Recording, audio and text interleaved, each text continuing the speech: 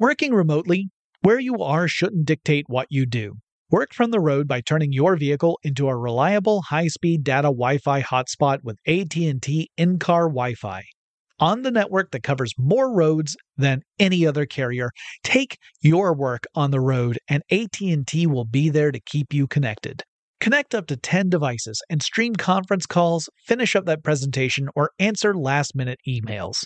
Why wait? Go to att.com/in-car Wi-Fi today for free trial eligibility. Based on independent third-party data, number of devices varies by manufacturer. Always pay careful attention to the road and don't drive distracted. Wi-Fi hotspot intended for passenger use only when vehicle is in operation. Compatible device and vehicle required. Running a business is no cakewalk, but with SAP Concur Solutions, you can be ready for anything. You can manage travel, expenses, and AP all on one platform that's packed with AI and best practices, and that delivers it all through an easy, clear, I can't believe how simple that is experience. So, while not much can be done about that guy who never fails to burn the microwave popcorn and stink up the entire office, with SAP Concur, you can easily handle almost anything else. Take control of your business finances today at concur.com. That's CONCUR.com.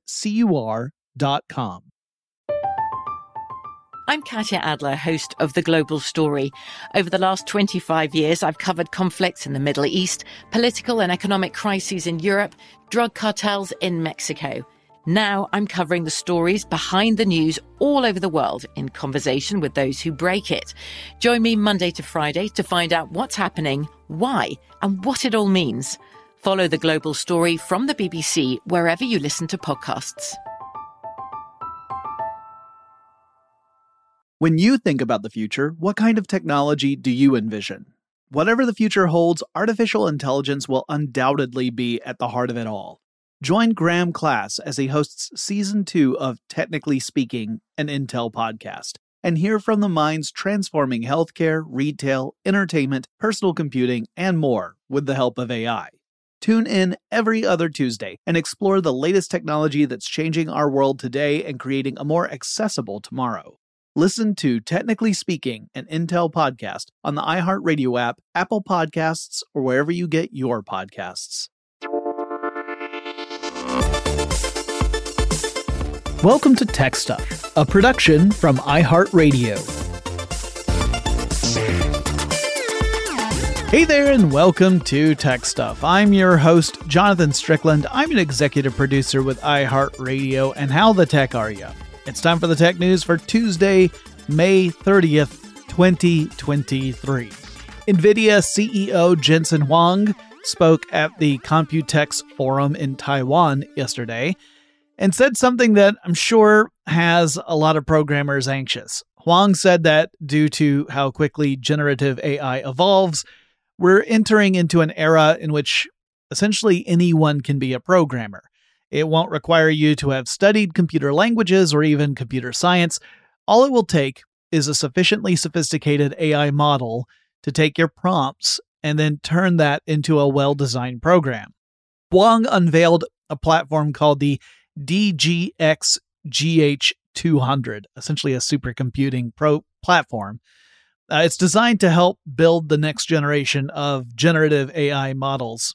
This actually reminds me of the fictional supercomputer Deep Thought in the Hitchhiker's Guide to the Galaxy books, which explained that it was not sufficiently powerful enough to provide the question to life, the universe, and everything. It gave us the answer, but not the question. However, it was powerful enough to build a computer that could do that.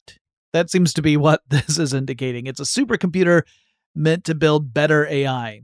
Anyway, Huang's keynote seemed to indicate that not too long from now, you won't need a background in programming in order to be a programmer, or at least that's how the articles covering his keynote seem to frame it.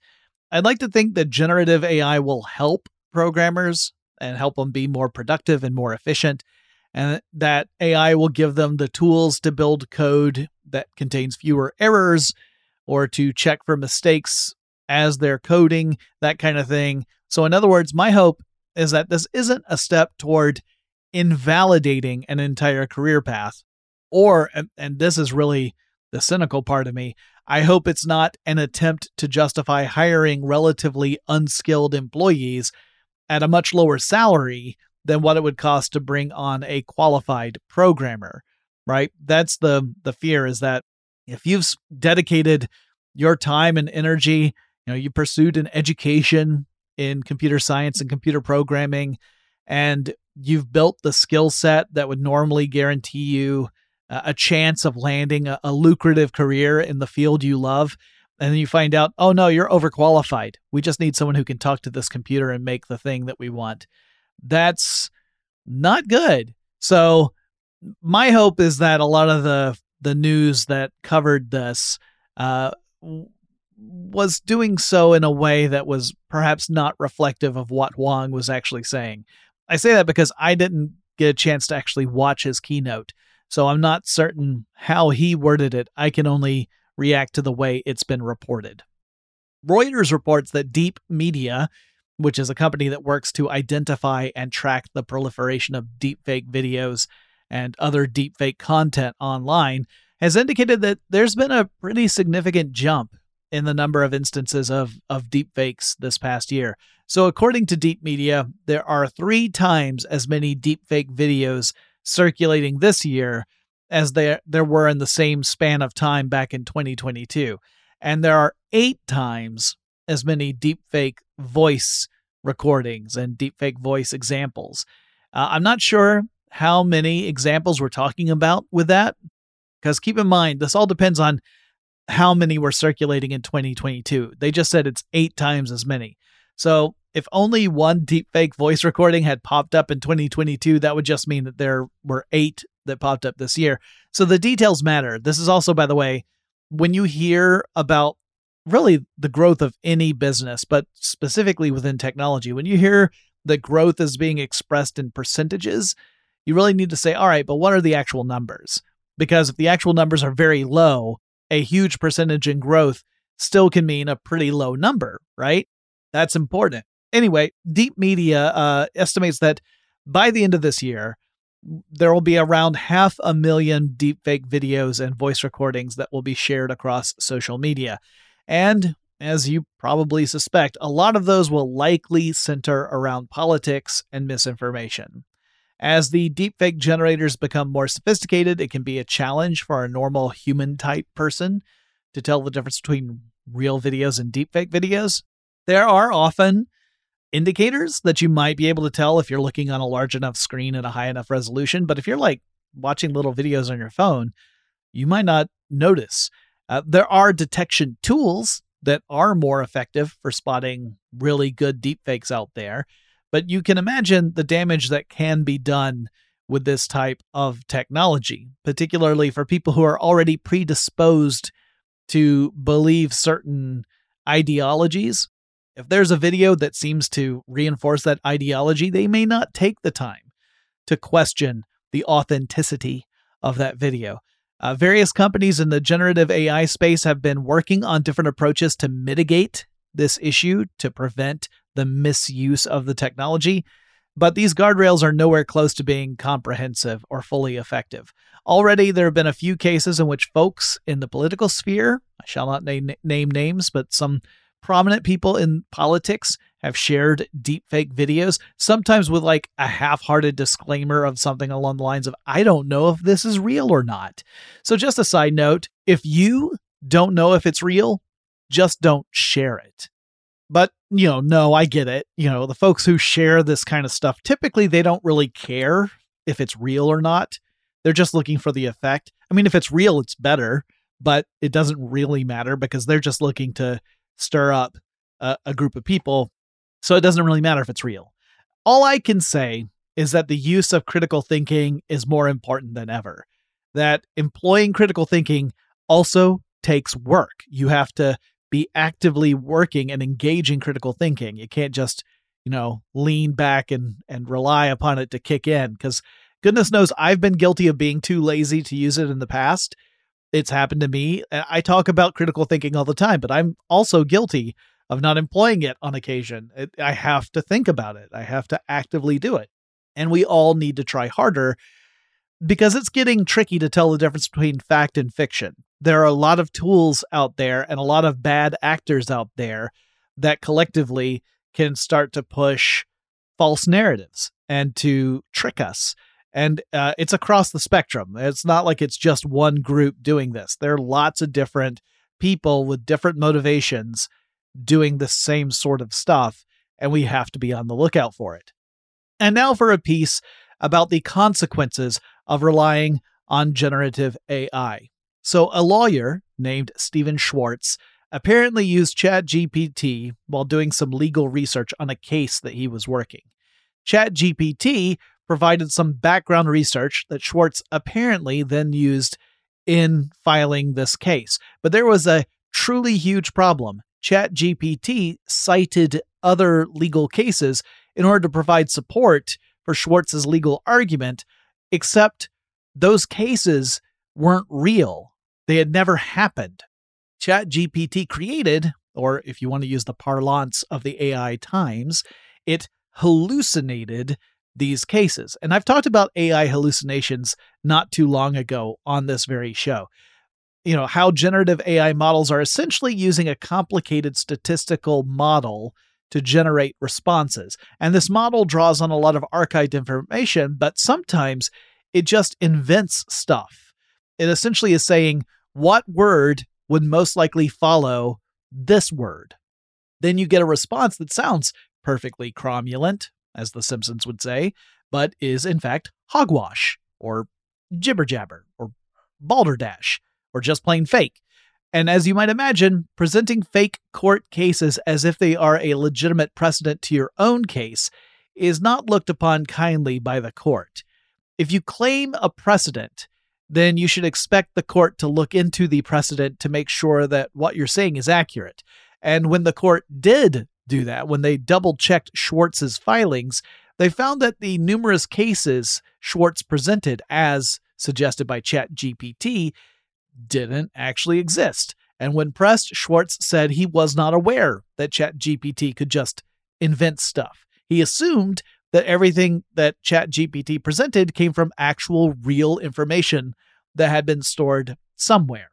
Now the judge has ordered a hearing a few weeks from now to quote-unquote discuss potential sanctions. Woof. So on the one hand, yeah, absolutely. It would be unthinkable to let people submit fake evidence to support their arguments and then receive no repercussions afterward. On the other hand, the hype around ChatGPT and other generative AI models is absolutely painting an inaccurate picture of what they can do. Though honestly, it really doesn't take that much work to find out that these AI systems are flawed. It's just that I could understand why someone would put too much stock in ChatGPT's performance because of the way it has been hyped. Again, it really doesn't take that much work to find where the problems are. So I can't give Schwartz a pass here. I could just say I could understand why he would think, oh, this is a valid tool for me to use and there shouldn't be any problems. I can kind of understand that. But if he had taken even just a little bit of effort, he would have seen that perhaps relying so heavily on ChatGPT without, fact checking it would have been foolish. Okay, we've got a lot more news to cover. Before we get to that, let's take a quick break.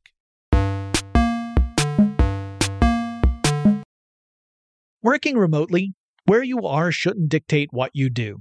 Work from the road by turning your vehicle into a reliable high-speed data Wi-Fi hotspot with AT&T in-car Wi-Fi.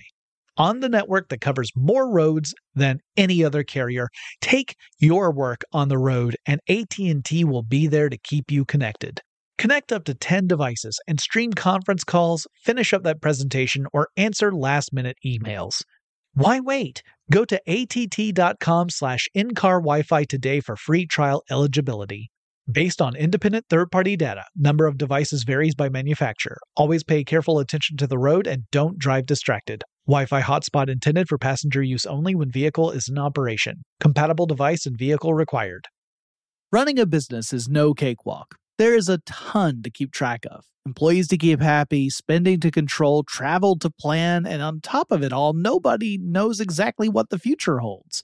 Your finance team always has to be ready to change. But with SAP Concur Solutions, you can be ready for anything. You can manage travel, expenses, and AP all on one platform that's packed with AI and best practices, and that delivers it all through an easy, clear, I can't believe how simple that is experience. And you can finally say goodbye to the costly mistakes and risks that come from manual work and spreadsheets. So, while not much can be done about that guy who never fails to burn the microwave popcorn and stink up the entire office, with SAP Concur, you can easily handle almost anything else. Take control of your business finances today at concur.com. That's CONCUR.com. From BBC Radio 4, Britain's biggest paranormal podcast is going on a road trip. I thought in that moment, oh my God, we've summoned something from this board. This is Uncanny USA. He says, somebody's in the house, and I screamed. Listen to Uncanny USA wherever you get your BBC podcasts, if you dare.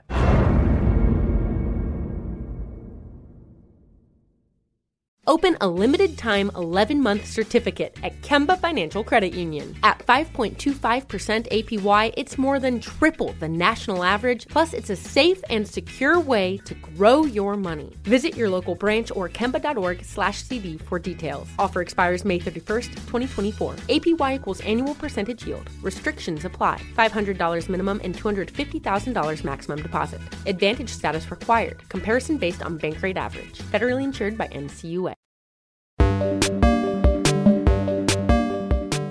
So we're back and we've got another open letter, actually just a short warning from various AI experts about the potential dangers of AI.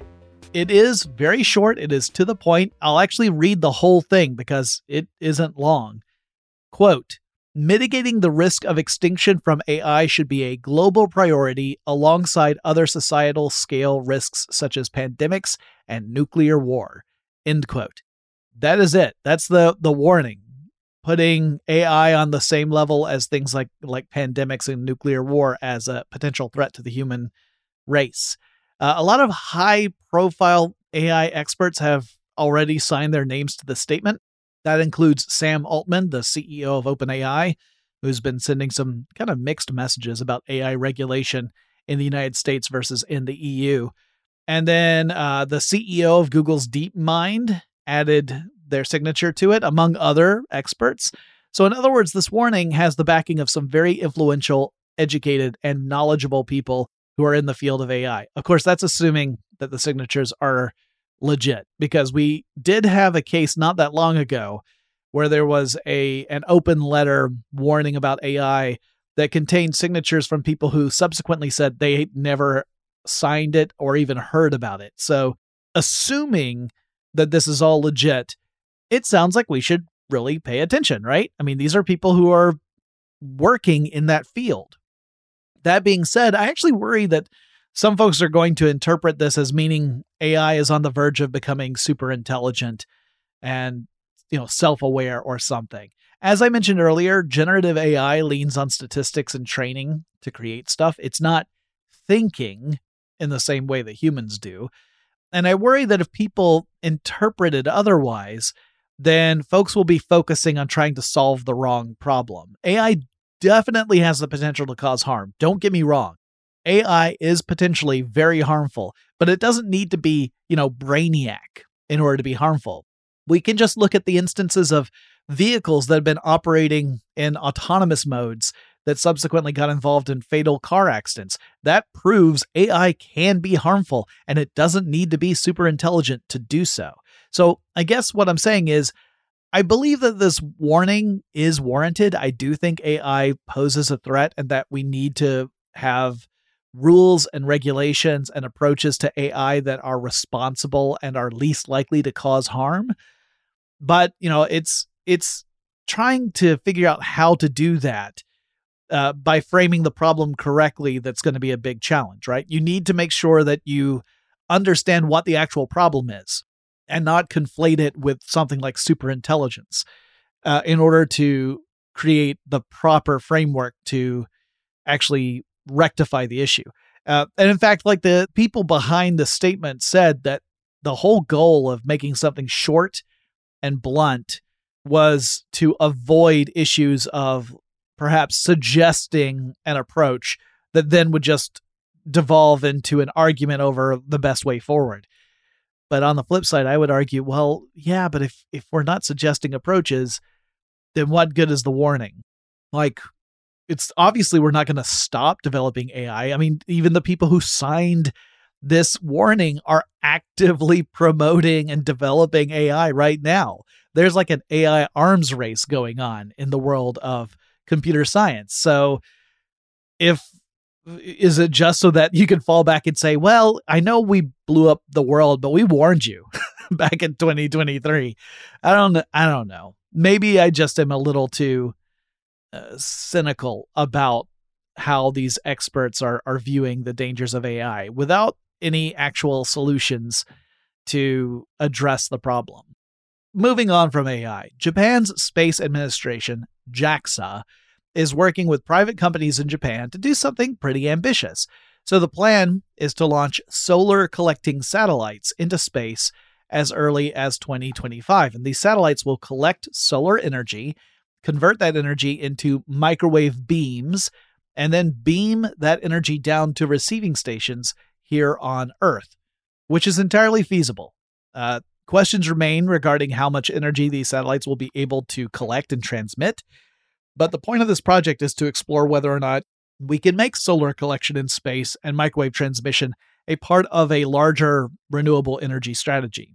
For a country like Japan that might have limited space for things like terrestrial solar arrays, this could have a lot of appeal. I mean, it all depends on how large the receiving station has to be. I would imagine it has to be quite big so that you're not having a super concentrated beam of microwave energy.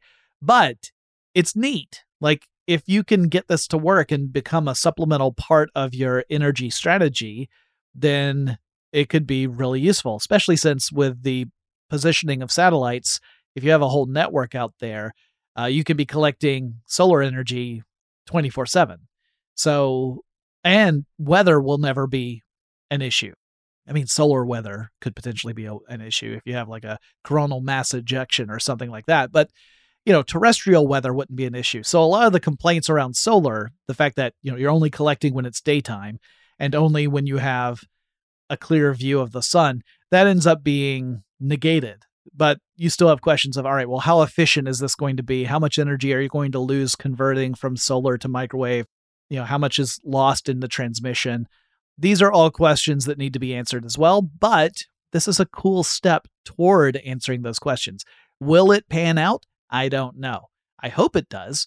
Though obviously it also opens up other things that you have to consider, like the potential for more space junk, right? So there's always other things you have to bring into the equation, but I think it's a cool project.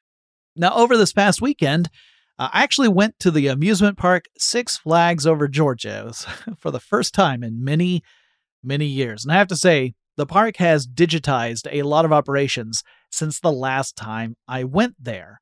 But at a couple of other Six Flags parks, not at Georgia, but a couple of other ones, one in California and one in New Jersey, that digitization is ramping up a bit. And that's because those two parks have partnered with Amazon and Coca-Cola to incorporate one of Amazon's grab-and-go cashierless shop concepts into the parks. So just as you would in one of Amazon's operated stores, you would be able to walk into one of these places, pick up a product, and then stroll right out. And you would be billed automatically through the Amazon system on the back end. So products will include stuff like Coca-Cola products, just as you would imagine, plus like snacks and other stuff. Like the New Jersey location says, it will include necessities like sunblock and rain ponchos, that kind of thing. And it's interesting to hear that the parks are actually doing this because Amazon has actually shut down several of its own locations. I think like 8 total in cities like New York and Seattle. However, it wouldn't surprise me if the plan all along was to attract partners like Six Flags, where Amazon can serve as the back-end operations, but someone else is in charge of, restocking and cleaning the place and that kind of thing. Over the weekend, Toyota entered a hydrogen-powered racing car into an endurance race in Japan. The company said it looked at the race as a sort of testing ground for the technology and an opportunity to uncover areas of improvement that wouldn't necessarily pop up in a laboratory setting, which is understandable, right? Like in a lab, you can test technology quite a bit and see where there may be areas that you need to focus on to fix things. But it's not until you really get something out in the real world and really put it to the test that some problems will become evident. And let me tell you, an endurance race, a 24-hour endurance race, that's a heck of a test for a technology.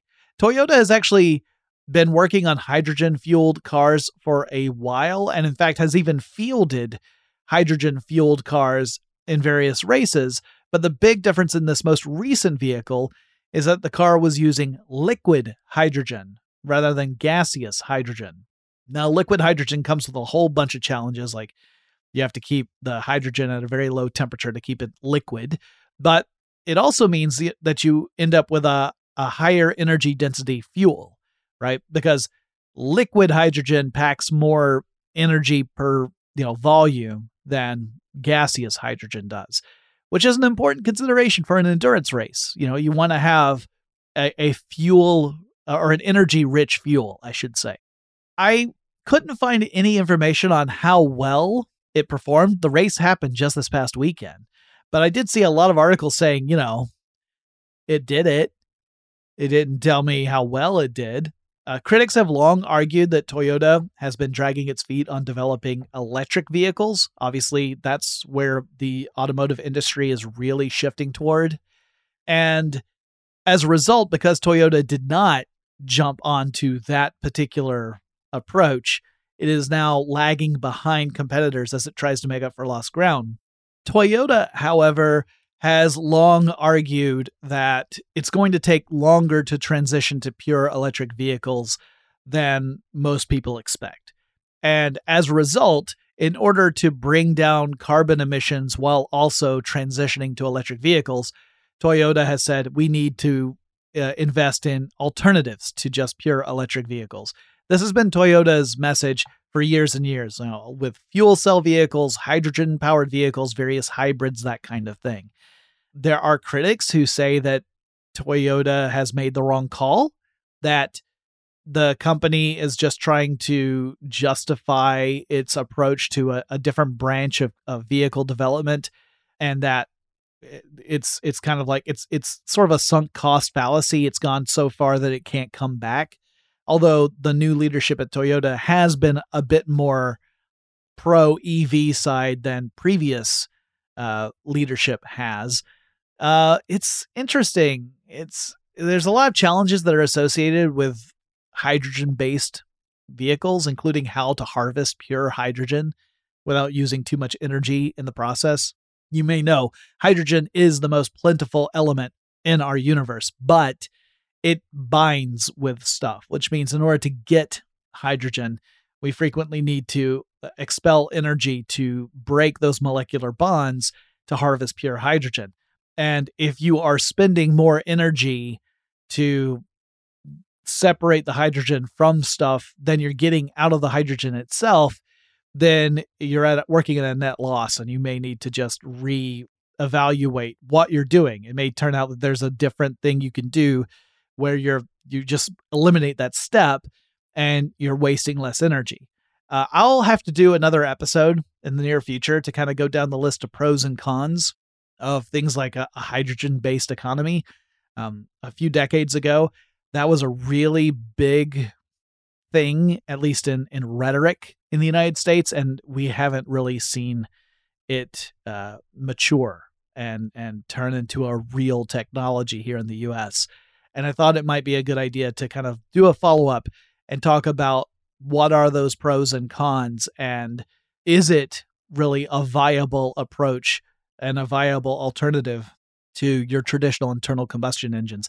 Keeping in mind, a hydrogen-based car also uses combustion. It's just when when hydrogen goes through combustion, you're not getting the same byproducts as you would if you were burning gasoline.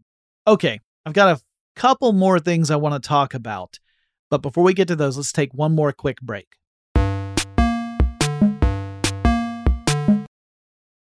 Working remotely, where you are shouldn't dictate what you do.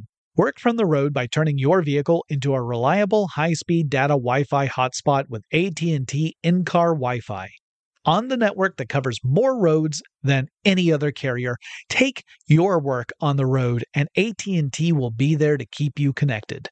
Connect up to 10 devices and stream conference calls, finish up that presentation, or answer last-minute emails.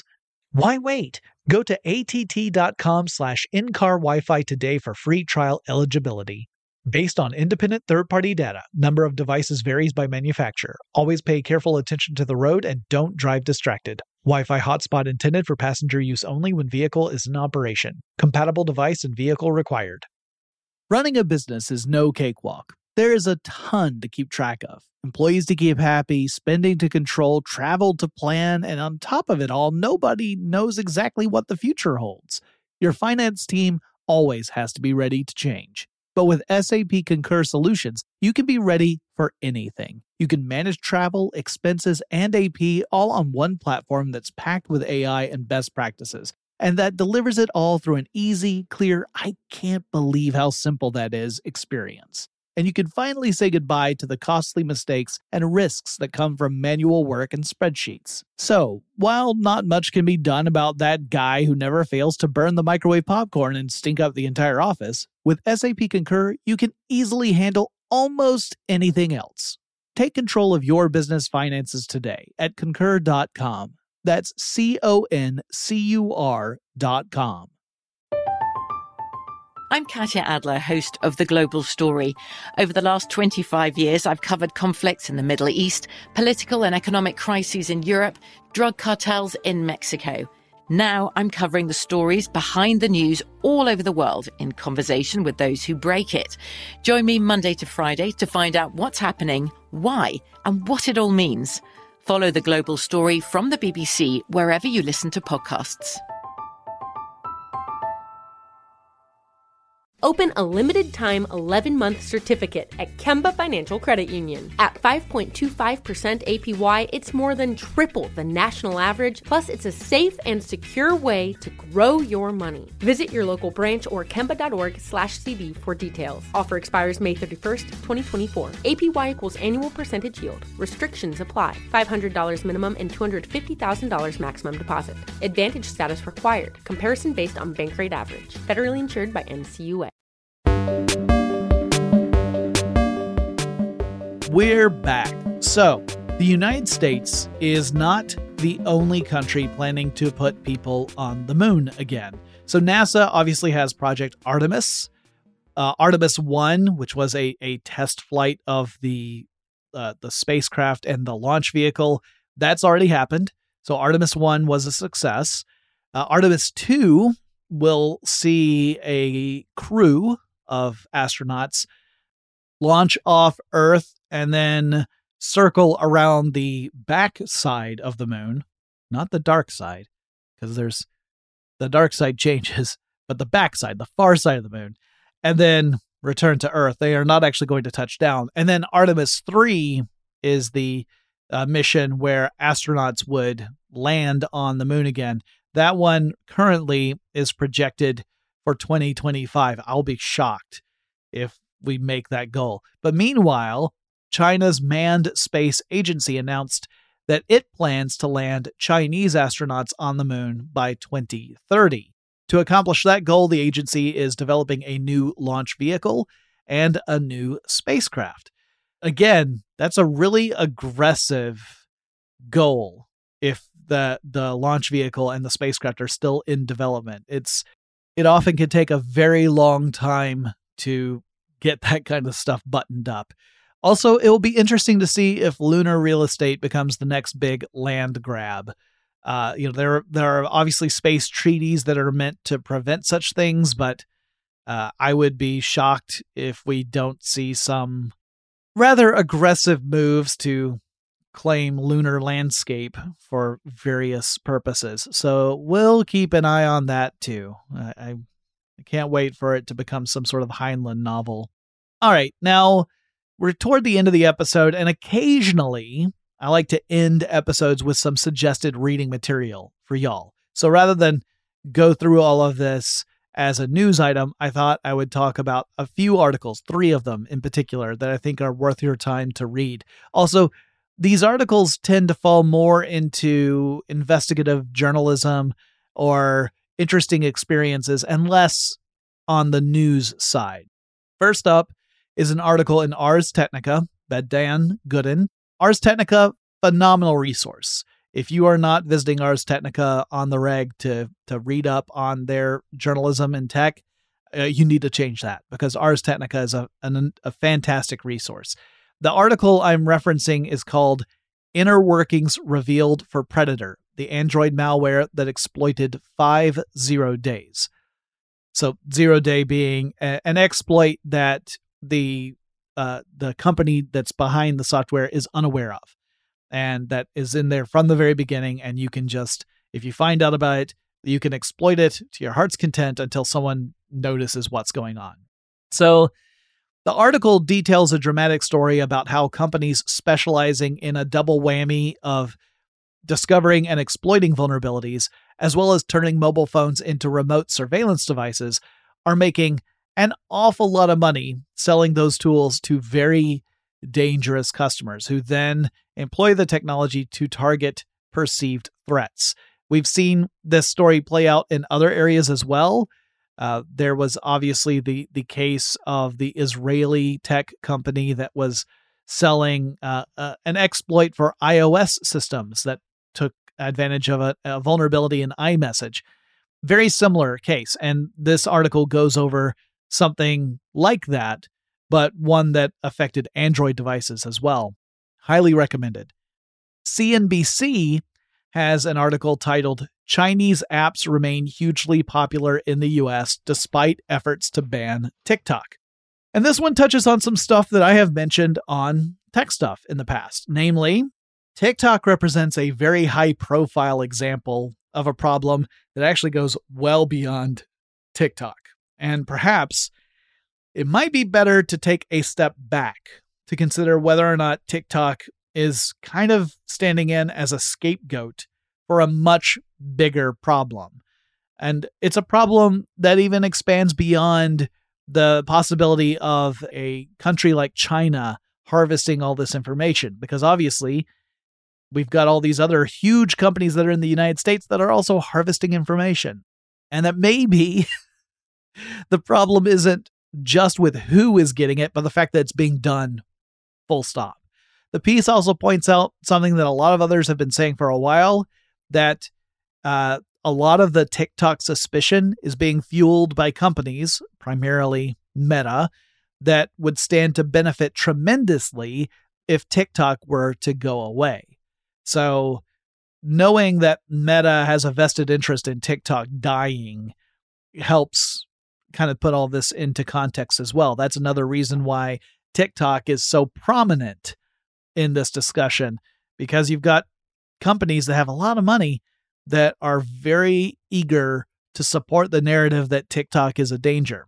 That's not to say that TikTok's not a danger. I'm not saying that. I'm saying it's like, let's do a laser focus on this one instance and ignore the larger problem that remains unaddressed as long as we're only focusing on TikTok.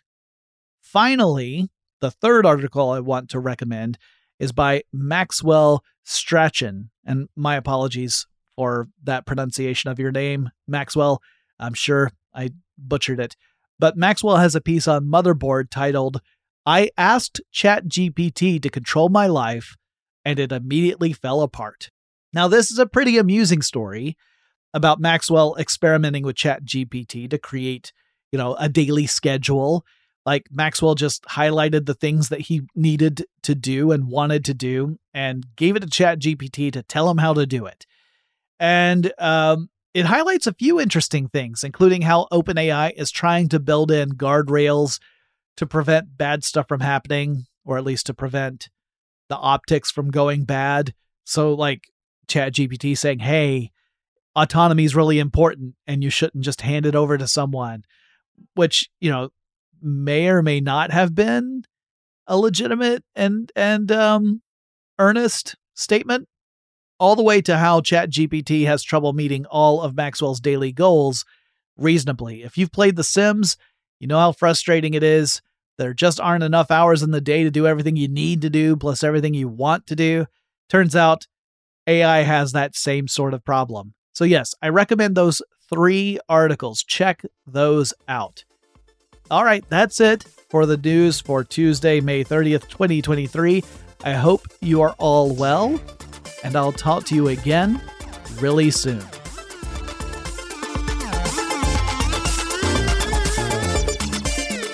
Tech Stuff is an iHeartRadio production. For more podcasts from iHeartRadio, visit the iHeartRadio app, Apple Podcasts, or wherever you listen to your favorite shows. Running a business is no cakewalk, but with SAP Concur Solutions, you can be ready for anything. You can manage travel, expenses, and AP all on one platform that's packed with AI and best practices, and that delivers it all through an easy, clear, I can't believe how simple that is experience. So, while not much can be done about that guy who never fails to burn the microwave popcorn and stink up the entire office, with SAP Concur, you can easily handle almost anything else. Take control of your business finances today at concur.com. That's CONCUR.com. From BBC Radio 4, Britain's biggest paranormal podcast is going on a road trip. I thought in that moment, oh my God, we've summoned something from this board. This is Uncanny USA. He says, somebody's in the house, and I screamed. Listen to Uncanny USA wherever you get your BBC podcasts, if you dare.